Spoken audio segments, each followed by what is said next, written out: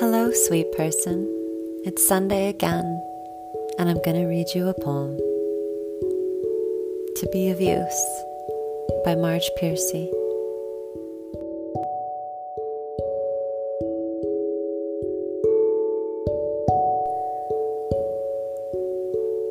The people I love the best jump into work head first without dallying in the shallows and swim off with sure strokes almost out of sight. They seem to become natives of that element, the black sleek heads of seals bouncing like half-submerged balls.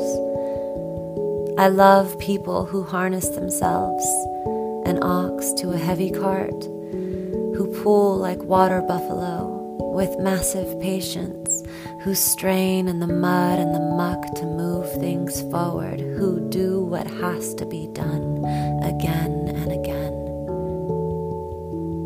I want to be with people who submerge in the task, who go into the fields to harvest and work in a row and pass the bags along, who are not parlor generals and field deserters, but move in a common rhythm when the food must come in or the fire be put out. The work of the world is common as mud. Botched, it smears the hands, crumbles to dust. But the thing worth doing well done has a shape that satisfies, clean and evident.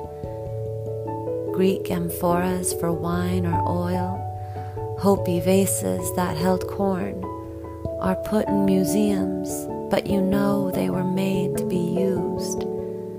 The pitcher cries for water to carry and a person for work that is real.